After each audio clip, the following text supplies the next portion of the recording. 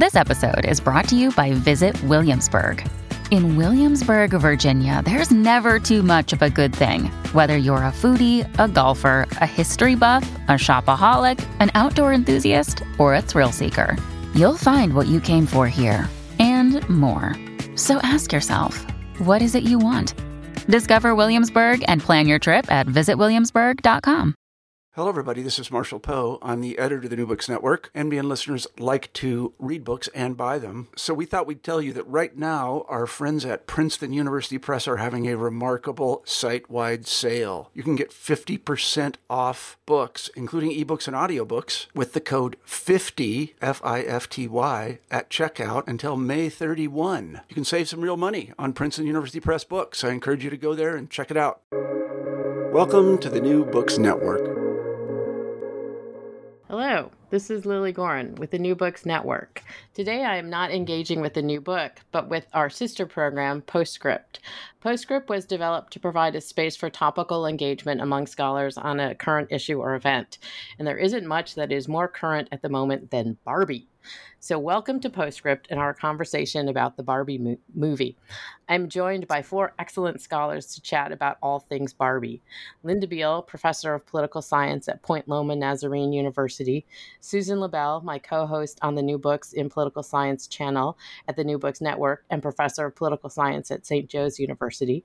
Danielle Hanley, assistant professor of political science at Clark University. And Shuchi Kapila, professor of English at Grinnell College. There's so much to say about the Barbie movie and the summer phenomena that this movie has become. It is more of an event than simply a film, but we will get into some of that as we discuss Barbie. This movie hit the theaters less than 4 weeks ago, on the same weekend that Christopher Nolan's Oppenheimer was also released. This led to the weekend being titled Barbieheimer, and much has been written about how these two films may well have saved the movie industry. Both films are not sequels. They are not already established parts of a film or cinematic franchise like Mission Impossible or the Marvel Cinematic Universe. They are both original intellectual property, or IP, and that opening weekend shattered a bunch of records in terms of box office sales. So let's get into some of our conversation about Barbie, a movie that has now surpassed the $1 billion mark and was helmed by a woman, Greta Gerwig, written by Gerwig and her partner Noah Baumbach. This makes Gerwig the first female billion-dollar director. But the first question I want to pose to my fabulous interlocutors today is about each of our individual relationships with Barbie. I can start out by saying that I had Barbie dolls. I had a Barbie camper van. I don't believe I had a dream house. And I always lost the shoes. The shoes were always lost. And that was always troubling to me because I wanted Barbie to have these beautiful shoes, of course. And so I definitely played with Barbie dolls. And I also saw that at a certain age, my daughter was like a tractor beam when she saw a Barbie backpack among her camper friends. She had not seen anything like that before. And it so enticed her that she literally was drawn to the person's backpack. But I'm going to toss it over now to my colleague in the New Books Network, Susan LaBelle. What was your initial or individual relationship with Barbie? Well, my mother didn't buy toys. You had to make them yourself. It was I lived in a very throwback world with very throwback older parents. But I inherited the original Barbies from a cousin. So in the movie, many of the actual items were things that I owned from the sort of original outfits. I loved the details. I never lost the shoes. And in fact, there is one shoe that I did lost, which was a red mule, plastic mule that I looked for years. I didn't love the dolls, so I didn't feel that kind of passion, I think, that many people feel about Barbie. And I lived in a very non-capitalist household that sort of poo-pooed things like fashion. So I think I had sort of absorbed some of that. My daughter never asked for Barbie. she never got Barbie. I never pushed it, and neither of my other two kids wanted it. So that's my Barbie history. Thanks, Susan. Shuchi, tell us a little bit about your Barbie experience, or shall we say non-experience?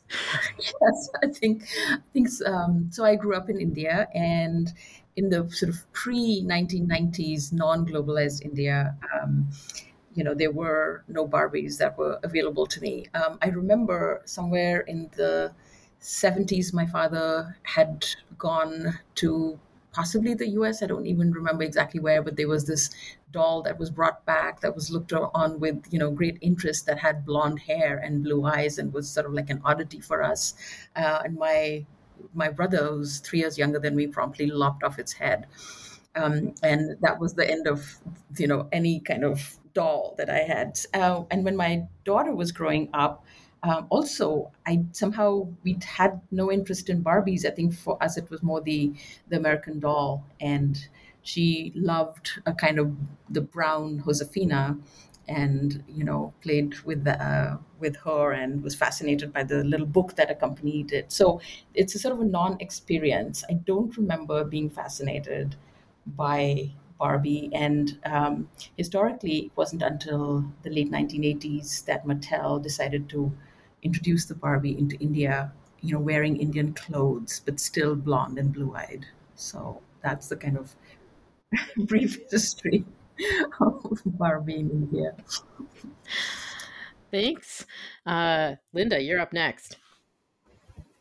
Well, I did have Barbies growing up, but it was a little bit of a convoluted, tortured relationship because just like you see in the film, kind of this paradox or this discomfort with, is Barbie sending the wrong messages about body images or hypersexualization? My mom was really concerned about this, and so I briefly had Barbies, and then she took them away so that they would not malform my imaginary space. And then finally gave in. And since I played with them at all my friends' houses, she just gave them back to me. So I really understood the dilemma that the filmmakers were facing about how to approach this potentially problematic image of a woman. I will tell you, as an adult, some of my most prized possessions are a set of Barbies that they started making in the 1990s and have made every presidential election year since, called Barbie for President. It started out as a project with actually the White House project trying to get more women elected. But the first President Barbie appears much like the one in the movie doll, with a big fluffy inauguration gown on. And then over the years, they've gotten a little bit more into like suits and behind podiums and things like that. And this most recent iteration was very cool because it wasn't just Barbie as president by herself, but it was actually her vice president, her campaign manager, a whole team of women around her being really smart and political. And so I have loved watching that evolution over the years, and it entertains my students greatly when they come into my office. Thanks, Linda. Danielle, tell us about your experience with Barbie. Yeah, I mean, I had Barbies growing up, but I don't ever remember opening Barbies. Like, I have this memory of this big, like, bin of Barbies and Barbie clothes and Barbies with, like, messy hair and also, like, limbs pulled off, because I think my brother at some point had, like, gotten into the Barbie bin. So I don't remember ever, like, getting a Barbie or trying to like keep a Barbie like pristine or keep the shoes. It was just like all part of like hand-me-down toys that we had gotten. Though I did have a Barbie Corvette. That was like the only accessory that I must have gotten for a birthday or something. That was like, it feels like a more extravagant present than otherwise. I must have gotten it from someone for a birthday, but that was like my prized possession that I wouldn't let any of my siblings touch, and inevitably like my brother broke it.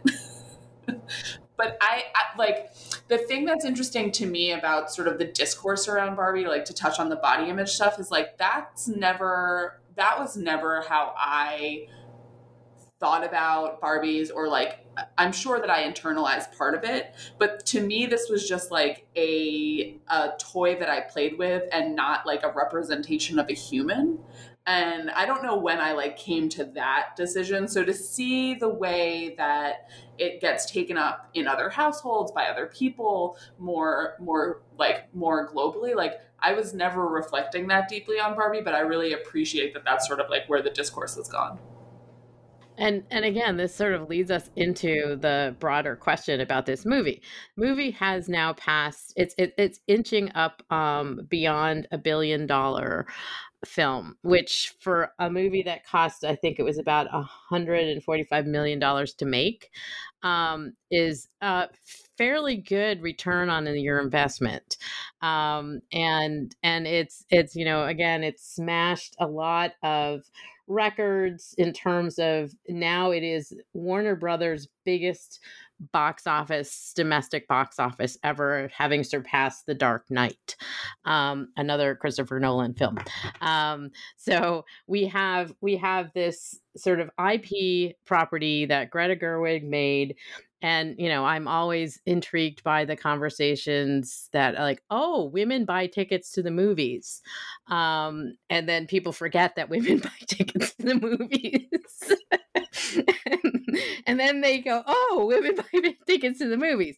But that aside, I'm curious about what you all think of as the significance of not only the movie, but the event. We're deep in the Barbie event. This has sort of been a marketing extravaganza that people are now studying because of the success, from pink Crocs to, I think, like Louis Vuitton luggage and everything in between. So if I were to pose the question to all of you, what is the significance of Barbie? Anybody want to jump in? Well, I'll start by saying that, I think this has provided a catharsis for many people. Particularly, I'll just speak to it from the United States, that this has been a rough couple of years for American women. I think the election of Donald Trump, whether you support him or not, accompanied a kind of language around women. The idea of grabbing them by the pussy is something that you would never have heard in an American election.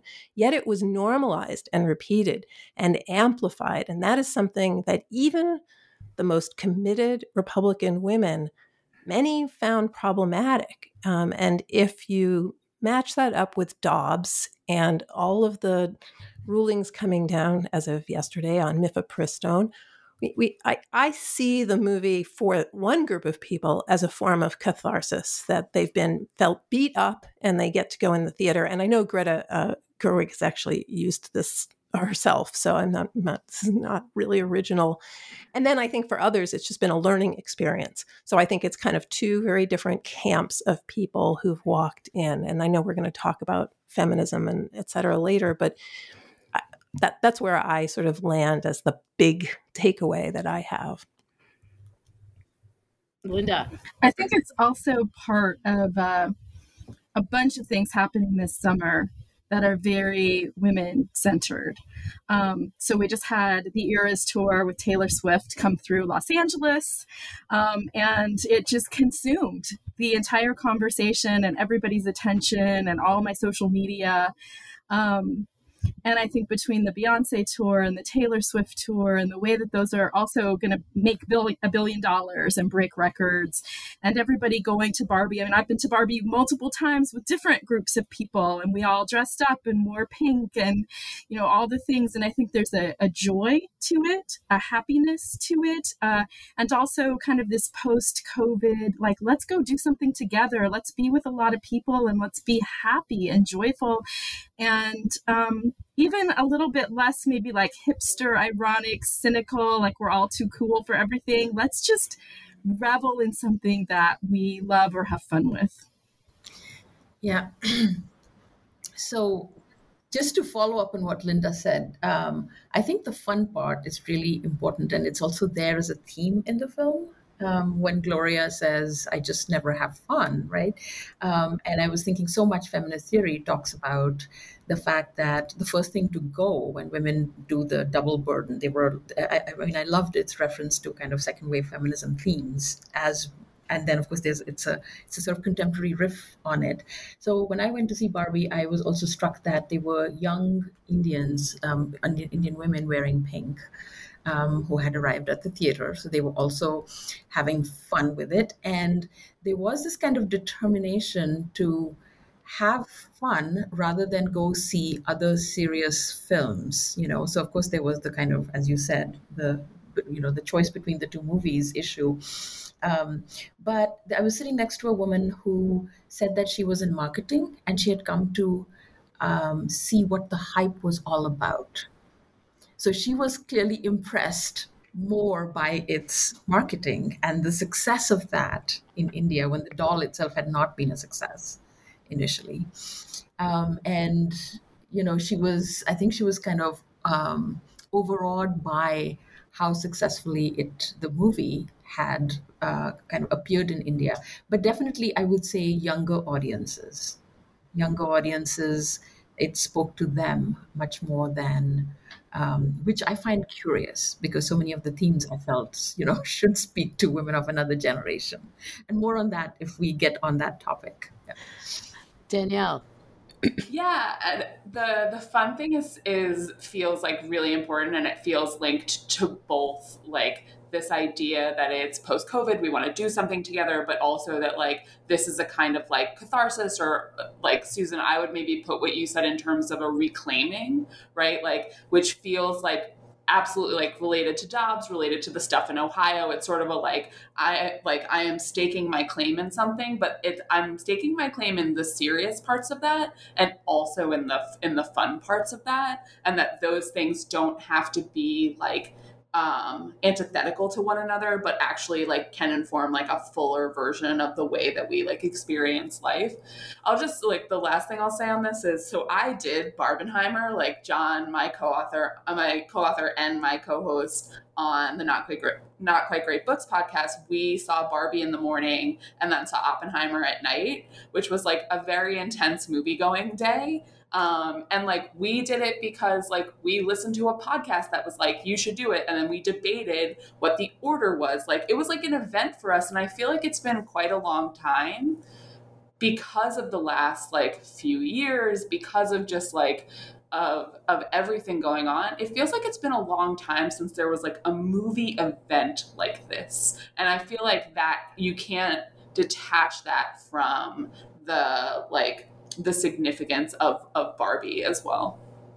Yeah, I think that the event nature is one that I'm finding really interesting, because this seems to also go to the heart of going to the movie theater, which, in the sort of post-COVID period has been one where there's a great amount of concern. And of course, we have the Hollywood strikes at the moment because of sort of some of the management issues around intellectual property and paying writers and actors a living wage and so forth, that, the idea of going to the movie theater, as Linda said, getting dressed up in pink, and sort of having that particular experience is one that most of us had sort of let go of on some level. And the Barbieheimer weekend, I think, really contributed to that in an interesting way.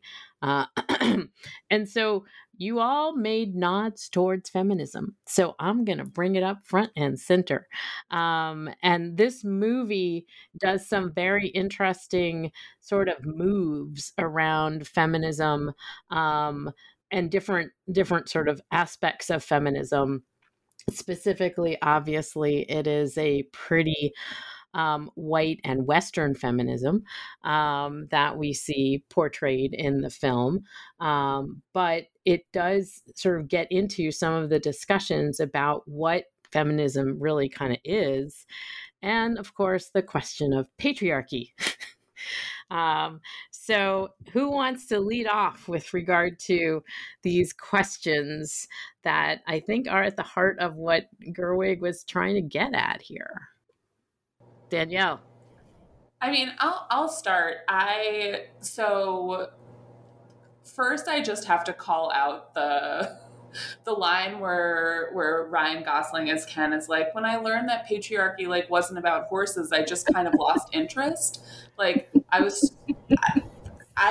there's nothing, that was my favorite line of the entire movie. Like there's something so perfect about it where it's like, oh yeah, patriarchy is like just this thing that exists in the world for like the white male character to say, and like this is a thing that like so much of the rest of the like universe is now grappling with, right? And grappling with the like decisions that he and his friends have made about like horse patriarchy. Like it's just like it's too perfect. That like, oh, I kind of lost interest in this thing that's boring, that is literally like putting not only the other characters into the ground in this movie, but also like putting the rest of the world into the ground in like really particular ways. But it's like, oh, it's this thing that's not that interesting to me. Like there's something really like artistic and also just like very messed up about that.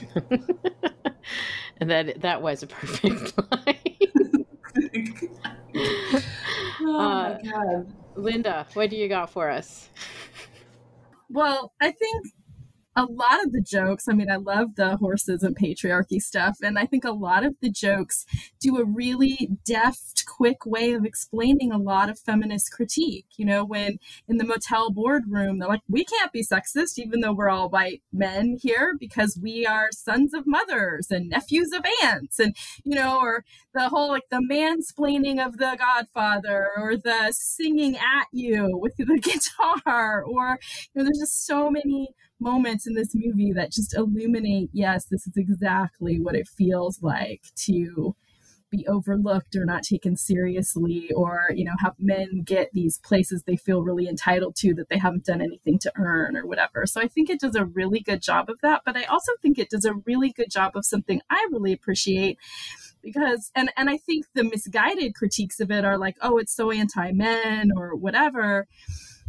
It doesn't, in fact, say, let's just flip it, right? Let's just have women in charge instead of men, and we'll get our power back at their expense or whatever. Instead, it really shows the demeaning and damaging nature of anybody objectifying anybody else. And Barbie apologizes to Ken at the end for how she did that to him. And so I think the way that Bell Hooks says feminism is for everybody. It's about dismantling systems of dominance. It's about not objectifying and dominating others. I think that message comes through really beautifully and powerfully in this film. Susan.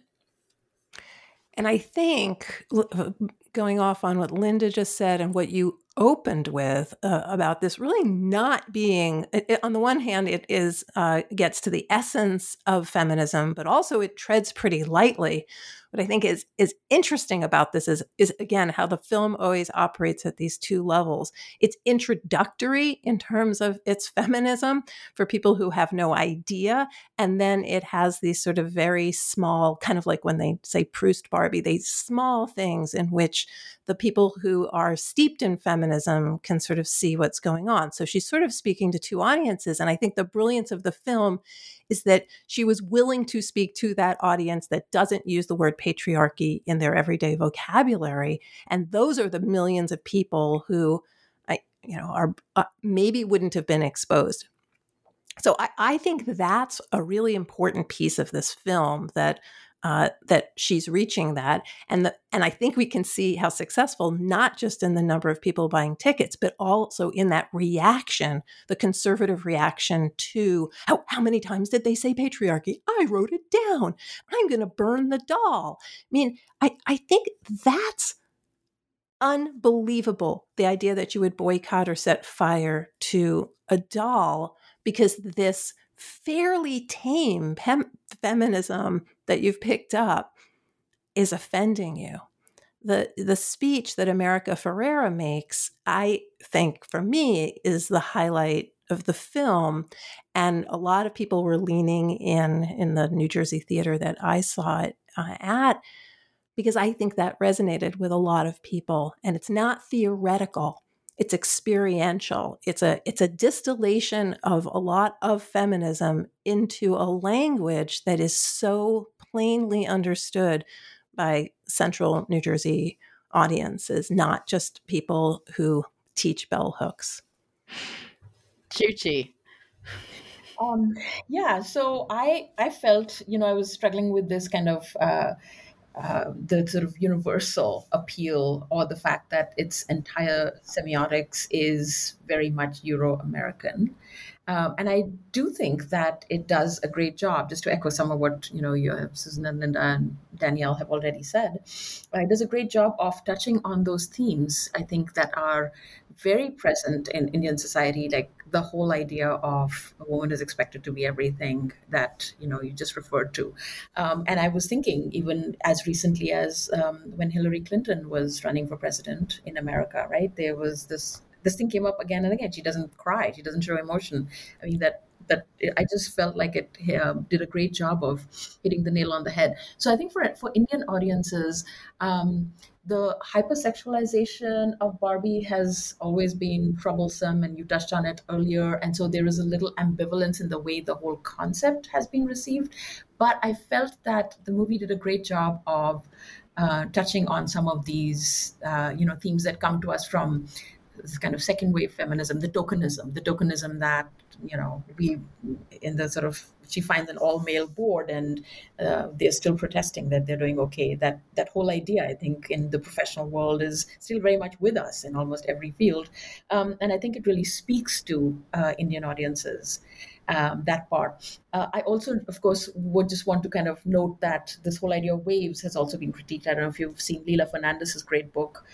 She has in that a chapter on race and transnational feminism, where she says that it conceals a lot more than it reveals if you say second wave and third wave, because obviously, as we know, there isn't like that division. And I feel like the kind of contemporary presence of many different kinds of feminist agendas is very, very vivid and present in India, which makes it a very exciting place to, do this kind of feminist work.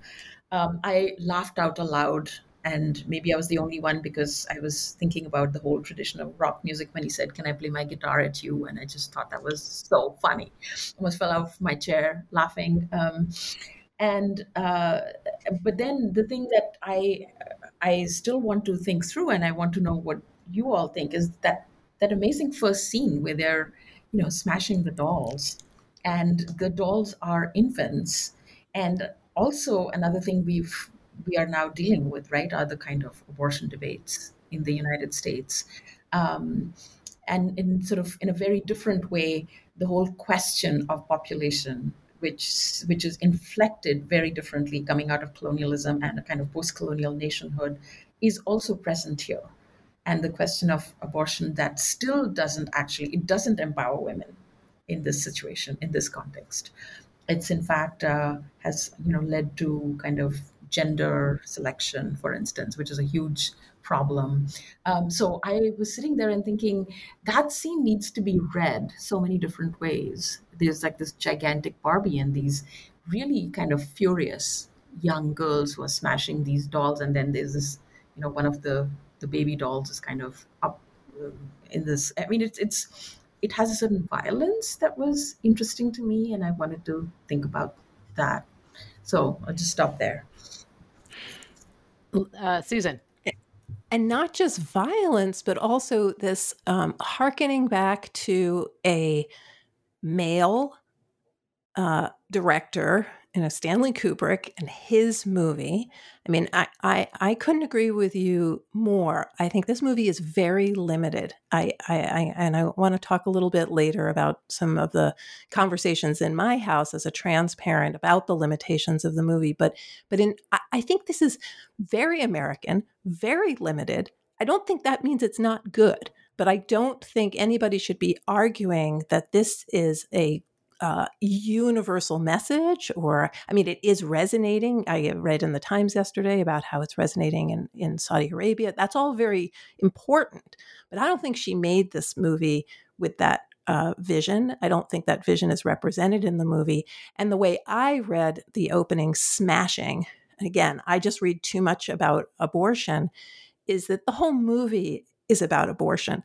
The movie ends with a vagina and going to the gynecologist, and it opens with saying, I don't want to play with baby dolls. I'll play with whatever I want. And I think, look, the film's maybe sort of its genius is that it's so binary. It sort of accepts so much that is traditional, and then it sort of tries to do some of its work in those bounds. But I agree with you that even in the U.S. context, she's missing that the sterilization of Latina women in California and African American women in California prisons. When you want to talk about reproductive freedom in the United States, if you're talking about all Americans, you're really talking about the right to have a child, the right to have that child supported, the right to be seen as a person who is of value and bringing valuable children into this world. So I couldn't agree more that it's limited. I still had fun and I still think it's valuable, but I don't ever think we should claim this as the best feminist movie ever. Danielle. Yeah, I mean, it feels important to like call out the limitations, and also just like I think both of you are trying to do, like hold the limitations together with the things that it opens up. Like I think part of the genius of this movie, right, is like you can interpret so many different pieces of it in so many different ways. Like when I saw the first scene, I wasn't thinking about the violence because like my brain was like thinking about the Kubrick of it all. And I was like, okay, if this is the only scene of this movie I see, this is genius. I'm here for it. But you're absolutely right. Like that when we read the smashing of the baby dolls alongside like the way in which motherhood threads so much through, especially like the last third of the movie more than anything else, but it threads through the whole movie, right? Like there is, of course, like a subversive set of moves that the movie is making, and also always a limitation to the subversion. And I think that probably ties us into like the capitalism and the neoliberalism of it all too, right? So like that, I guess like the thing that I've been debating with a number of my friends about this movie. I have friends who are like really like, oh, this is just a movie that reinforces patriarchy, which is a wild take to me. And then friends who are like, oh, this is a radical feminist message. And it's like, well, it's also like all of the things in between that. And like, I'm not ready to be like, this is a radical feminist movie, but like, this is a movie where I am going to show like America Ferrera's monologue in my intro WGS class, because I think on the one hand, it's important for students who walk into that class for whom feminism is a bad word, right? And they're searching for something. And it's also important to like read that through the lens of socialist feminism, read that through the lens of a more post-colonial version of feminism, read that through the lens of the Scum Manifesto, right? Like, what are the ways in which this is at once provocative and also limited? And I think like it's good to have that conversation. Linda. Rant over. I totally agree. I mean, I think that the wonderful thing about this film is all the conversations that it is sparking. And I think it has a lot of layers and a lot of different ways that things can be read. So it makes for really interesting conversation, which is why I'm really glad we're doing this. Like you guys are making me think about this in so many good ways. I will say that one of the things that I appreciated about that first scene was the kind of motherhood isn't the only destiny anymore, which I do think that is a part of the Barbie experience of the last, 50, 60 years or whatever, is that this is a doll where you could experiment with what do I want to be when I grow up if it's not a mom, or that's not the only thing I have to be. And yet the film does such an amazing job, as you guys have said, about threading motherhood through. Like, it's not just a knee-jerk rejection of motherhood. And so even all the things you were saying, Susan, about for whom is this a possibility, or for whom has this been more obstacles placed in the way structurally, like, it opens up, I think, those questions of what is the place of this in women's lives, and how much freedom or power or support do we have in doing it. I also just thought it was amazing. I mean, can we talk about Weird Barbie? Because Weird Barbie is one of my favorites, and Kate McKinnon is awesome. And when she holds up the stiletto and the Birkenstock in that kind of Matrix moment, and it's like, you have to choose. And Barbie, like so many of us, so many women and girls are like, the stiletto, please. That was happy. That was easier. That was nicer. Why would I want the thing that is harder? And I that might be really basic feminism, but I find that it just rings true over and over again of every new generation of young women of like, wait, do I want the existential responsibility of my own life and all the problems that come with it when I'm being offered in my culture or in patriarchy a role to play that I could succeed at and maybe just be kind of happy and not think about death or whatever the crisis is. And again, I think that even just that binary choice leads us into that question of neoliberalism that undergirds it. Go ahead, Susan. Sorry, before we do neoliberalism, I just want to say one thing about the binary, just because like conversation, I cannot agree more that this idea that this film has opened conversation and that you can have so many different conversations. And I have had many. One of my friends is a psychiatrist and also a pagan. And we have talked about the myth of Inanna and how it maps onto this film. We have talked about how this is not a film about feminism, but just a film about death, that the whole thing is about her wanting to die and thinking about death and becoming immortal. And that's why she's going to the gynecologist. Anyway, I've had many conversations, but the one that I just want to make sure I represent here, because I think it speaks to a lot of people's experience who are looking at the very simple gender binary that the film creates and seeing that this kind of distillation of a certain kind of femininity leaves them out because they're more on the edges. And when you mentioned the Kate McKinnon character, right, Weird Barbie, the sort of this is the queer representation is somebody with the legs that are bent the wrong way and has like marker on her face.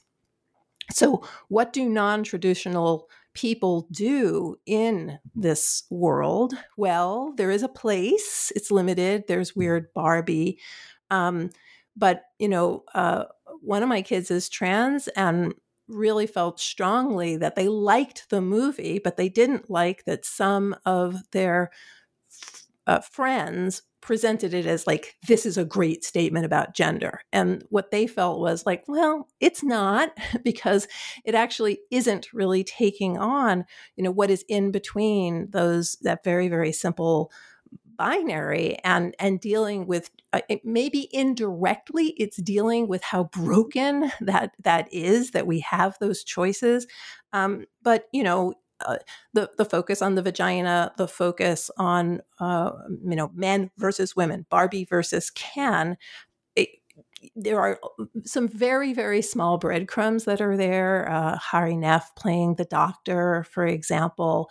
I was saying that, and again, this is just me, everybody. I always thought that Alan was queer. That's how I played with Alan in 1975. Nobody told me that, but that was just what I assumed. But everyone in my family who didn't play with Barbie did not agree with that at all. So I just want to say that there's something really troubling about the movie in terms of how simple the binary is, unless you go deeper and say, she's trying to show just how simple the binary is and that people like Weird Barbie and Alan don't fit. But it isn't that film. So I guess that was something that I've turned over and over in my head. Danielle, did you want to add something to that? No, just to say, like, I 1000% agree with that. Like, that there are these breadcrumbs, but like there is something ultimately there's something unsatisfying about there just being breadcrumbs, because also there are like breadcrumbs in so many things, right? And the sort of, I was saying this to a group of friends this morning, that like there's something about ending on the like going to the gynecologist joke that like reinforces the sort of like not only the binary but like the embodied experience of the gender binary, that was deeply troubling to me, like after a movie that felt like it was poking in all of these places for subversion. And then it's like, and also vaginas, and it's like, okay, we almost got there. Like, and again, I don't think, like, Susan, I think you're right. Like, I don't think Gerwig set out to make a movie about like a deep commentary on the gender binary. I think we can get there in our conversations, but also there's a kind of reinforcing that happens at the end that just felt disappointing to me. Yeah, and I think on some level this may be part of the critique, the neoliberal critique, because the intellectual property is based on these dolls, right? That are generally not in any way. I mean, Susan, I understand that Alan may have been queer, but the presentation of the Mattel dolls is that there is Barbie, who's female, and Ken, who's male. Neither of them have any genitalia. But that they, the perception is such that, and so I think that there is a limit to the queerness that was introduced in the film. I absolutely agree with you, and I think Kate McKinnon's character is about as much as we got in this particular film, which then does lead to this question of the underlying sort of corporateness of what's going on here, and the fact that the marketing team between Warner Brothers and Mattel were wizards, apparently, in terms of how they sort of got this into the zeitgeist. But I also think that this is part of the critique of the film itself, because it's limited by the IP from Mattel. Yeah. Shuchi. So I guess, I mean, I'm curious about, given that we've talked about breadcrumbs and we've talked about like, as someone who studies literature and the various kinds of signifying that, visuals and words do, whether you think that she's not kind of undermining, clearly it's a neoliberal umbrella under which she's making the film. But then if she sort of satirizes it enough that you can come out of it laughing and feeling as though, so what's the role of Ruth Handler in it? It turns out this big corporation has, is that reinforcing, or is it in fact, undermining that boardroom full of men?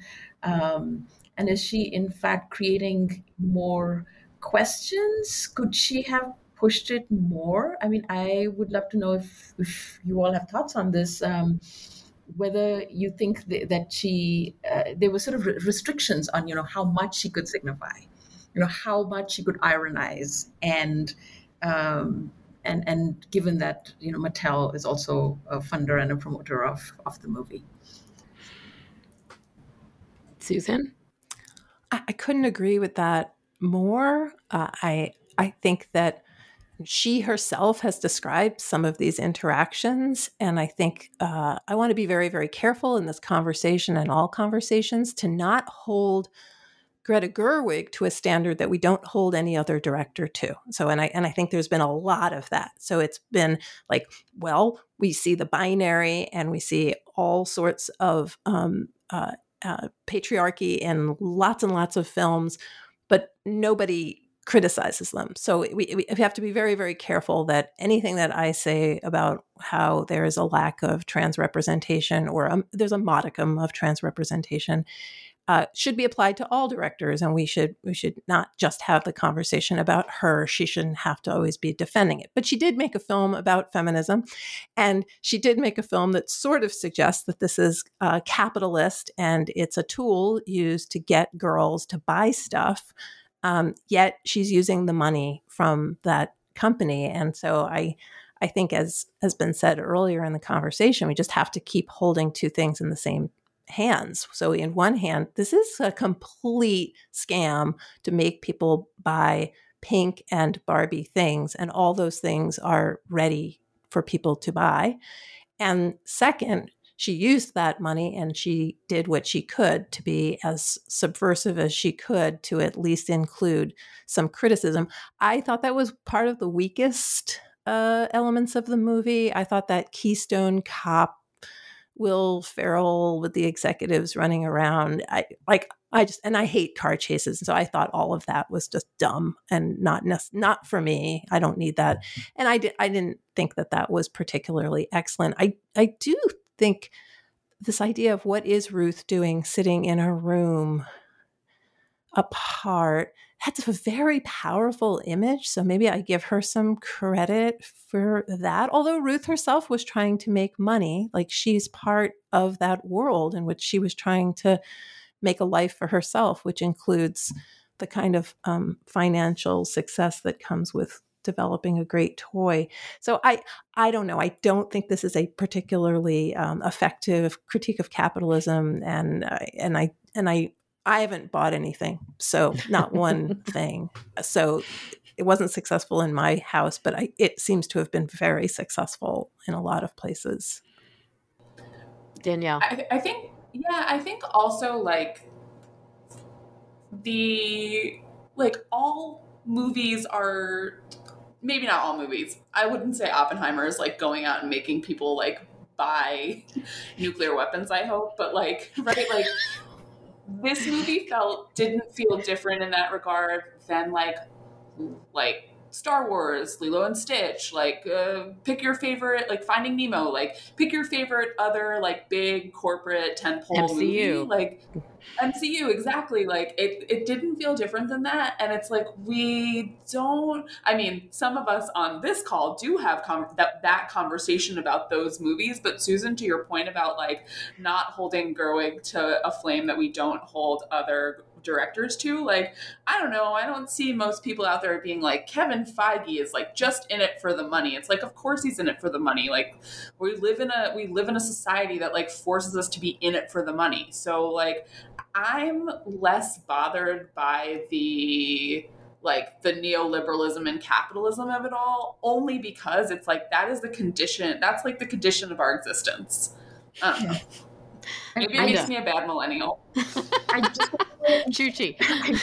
want to very quickly insert that I was personally very struck by the daughter of the Gloria character, right, who says, "You betrayed us," and there was no desire there for a Barbie. I thought that was quite powerful as well. And she got in trouble for that line when Sasha says, like, I think she says they're fascist dolls, yes. Right? Yeah, they're fascist dolls. And I want to just push one thing in, which is I also saw Oppenheimer not the same day, Danielle. That's really my kudos to you.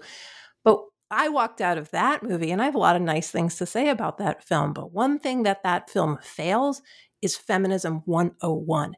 Every scene with a woman is simply there so we can see her breasts, her lips, admire her. It is simply a movie about men and the ideas that they have and the occasional ways that they have sex with women, and that screws up the relationships among the men. And I walked out and I thought, why didn't anybody just say to the team, okay, like, you can't do that. So I think that I want to be very careful criticizing her, because it is a lot to make a film that isn't Oppenheimer. And we assume that Oppenheimer just ignoring women is just, that's the norm. And somehow she departed from it. She did. And I think, again, we can criticize and hold up at the same time. I agree with that. I feel like any film that uses the word patriarchy multiple times in a non-ironic way, I'm like, I'm going to give it some benefit of the doubt for doing something to the cultural conversation. But a couple of things. One, I do think that Ruth Handler character is really, really interesting. And of course, that montage at the end where she says, take my hand, close your eyes, feel, and we see the mothers, the daughters, all these different women is really powerful. But she puts the things in there about, oh yeah, she lost control of this company and she had these tax evasion issues. And to me, it does actually a useful thing of kind of along the lines of what you're saying, Susan, let's not put anybody or anything so high up on the pedestal that it has to be perfect. Even feminism itself is, this multi-dimensional thing that changes and is self-reflexive and gets things wrong and can be racist or colonialist or whatever, and then tries to do better, hopefully, and has these conversations. So I thought that was kind of built into the film a little bit, which I appreciated. And then to the, maybe not so much the capitalist part, but the neoliberal part, I thought about this actually a lot after seeing the film. The part where Barbie, when she gets to the real world, is all these girls and women are going to thank us because we fixed everything. We're all powerful. We do all the jobs. We have all these role models. We fixed everything for women in the real world. And then she gets there, and it's not just that they don't appreciate it, but in fact, everything isn't fixed. And to me, that was a really clever critique of the idea that we just need to have the right beliefs or the right ideas or some self-confidence or the idea that we can do it and it will all be fixed, which I find really present in neoliberal kind of post-feminist language. And I don't buy it. I think structures matter, all these things. And so that little bit of kind of a critique built into the plot, I found really helpful. Yeah, I think you're right, Linda. I hadn't even thought about that in that context, but that is a super acute thinking on what that critique was bringing to us as moviegoers in terms of moving between worlds too, from the cute and funny Barbie world to the real world, and where we see these distinctions. So, in some concluding thoughts on the corporate relationship, which we've touched on, and this again, apparently marketing teams across the globe are looking at how Warner Brothers and Mattel threaded this needle, and that it apparently we are all, in our new neoliberal experience, as Danielle said, living in a capitalist world, that we've all fallen prey, even if we haven't bought anything pink. And I liked pink before the movie. I've got a lot of pink yarn that I need to knit up into things. And so, this is not a new color for me. But I am curious as to, sort of the sort of waves that we are experiencing in terms of seeing the Barbie-ness everywhere. Susan. I'm not sure this is exactly what you want, but I think that what has been said throughout the podcast, and especially at the beginning, about what does it mean that people wanted to go to the movies and get dressed up and get excited and contact their friends and organize to go to a movie and which group and we'll go a second time. I think this is really, really important. I think people have been streaming things on their phone. I think this is very generational. The suggestion to go to the movies, I teach a film class and my students don't watch films together in a communal setting. They stream them. They watch them on teeny tiny screens. And I always tell them about this moment when I saw Do the Right Thing when it came out. And I went to a theater on the south side of Chicago, and the intensity in that theater from the second that the Malcolm X quote appears and people were talking to that quote, talking to Malcolm, just with a black screen and some words. And then when we left as a group, the crackle of excitement, it was something I have never forgotten. And that is, almost 30 years ago. And I think that is something that perhaps we're at a moment that we're ready for, because we've had all this streaming and all of this freedom. We've had all this COVID and all of this deprivation and all of these restrictions. And there was something about this idea of going to the movies and getting dressed up, and perhaps taking this back. It goes back to something that I think it was Suchi said this at the beginning. We have to embrace the joy, not just the trauma. And so that goes with that somehow what we're trying to do is recognize that we have to find that joy, and we have to find it with others. And I think it was really charming to see the different groups of women, couples, families, all sorts of people seeing this film together. And I think that's a remarkably powerful thing to pull off, whether it was for capitalism or for mentioning and questioning patriarchy in a mainstream film. Danielle.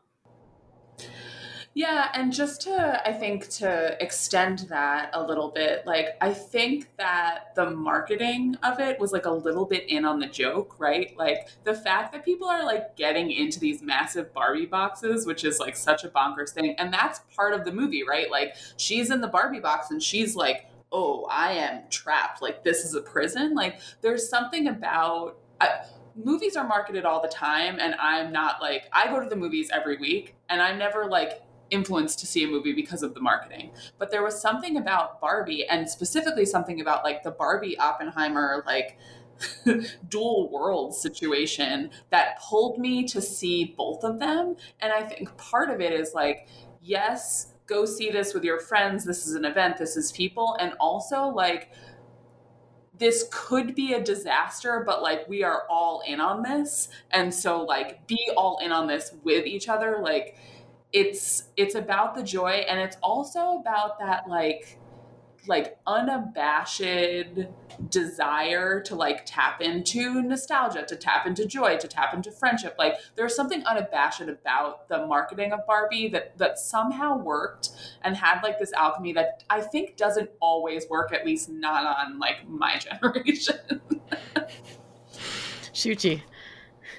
So I agree with everything that Susan and Danielle have said about the communal experience and the joy, and I was that's what I experienced too. But I am troubled, and I feel like when we're talking about neoliberalism and marketing, that needs to be said. I am troubled by the fact that I don't know if this is still the case, but Barbies, again, like most other industry, are manufactured in parts of Asia, China, Malaysia, Indonesia.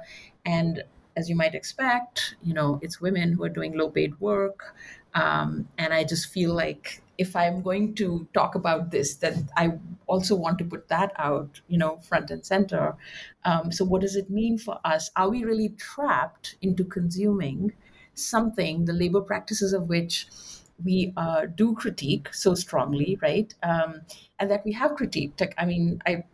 Yes, we are trapped in capitalism to some extent, but then that raises for me this question of, how do we act within that box, right? And I feel like I would separate the movie event in that case from the actual doll and its manufacture. And I feel like that's something Greta Gerwig has done so brilliantly.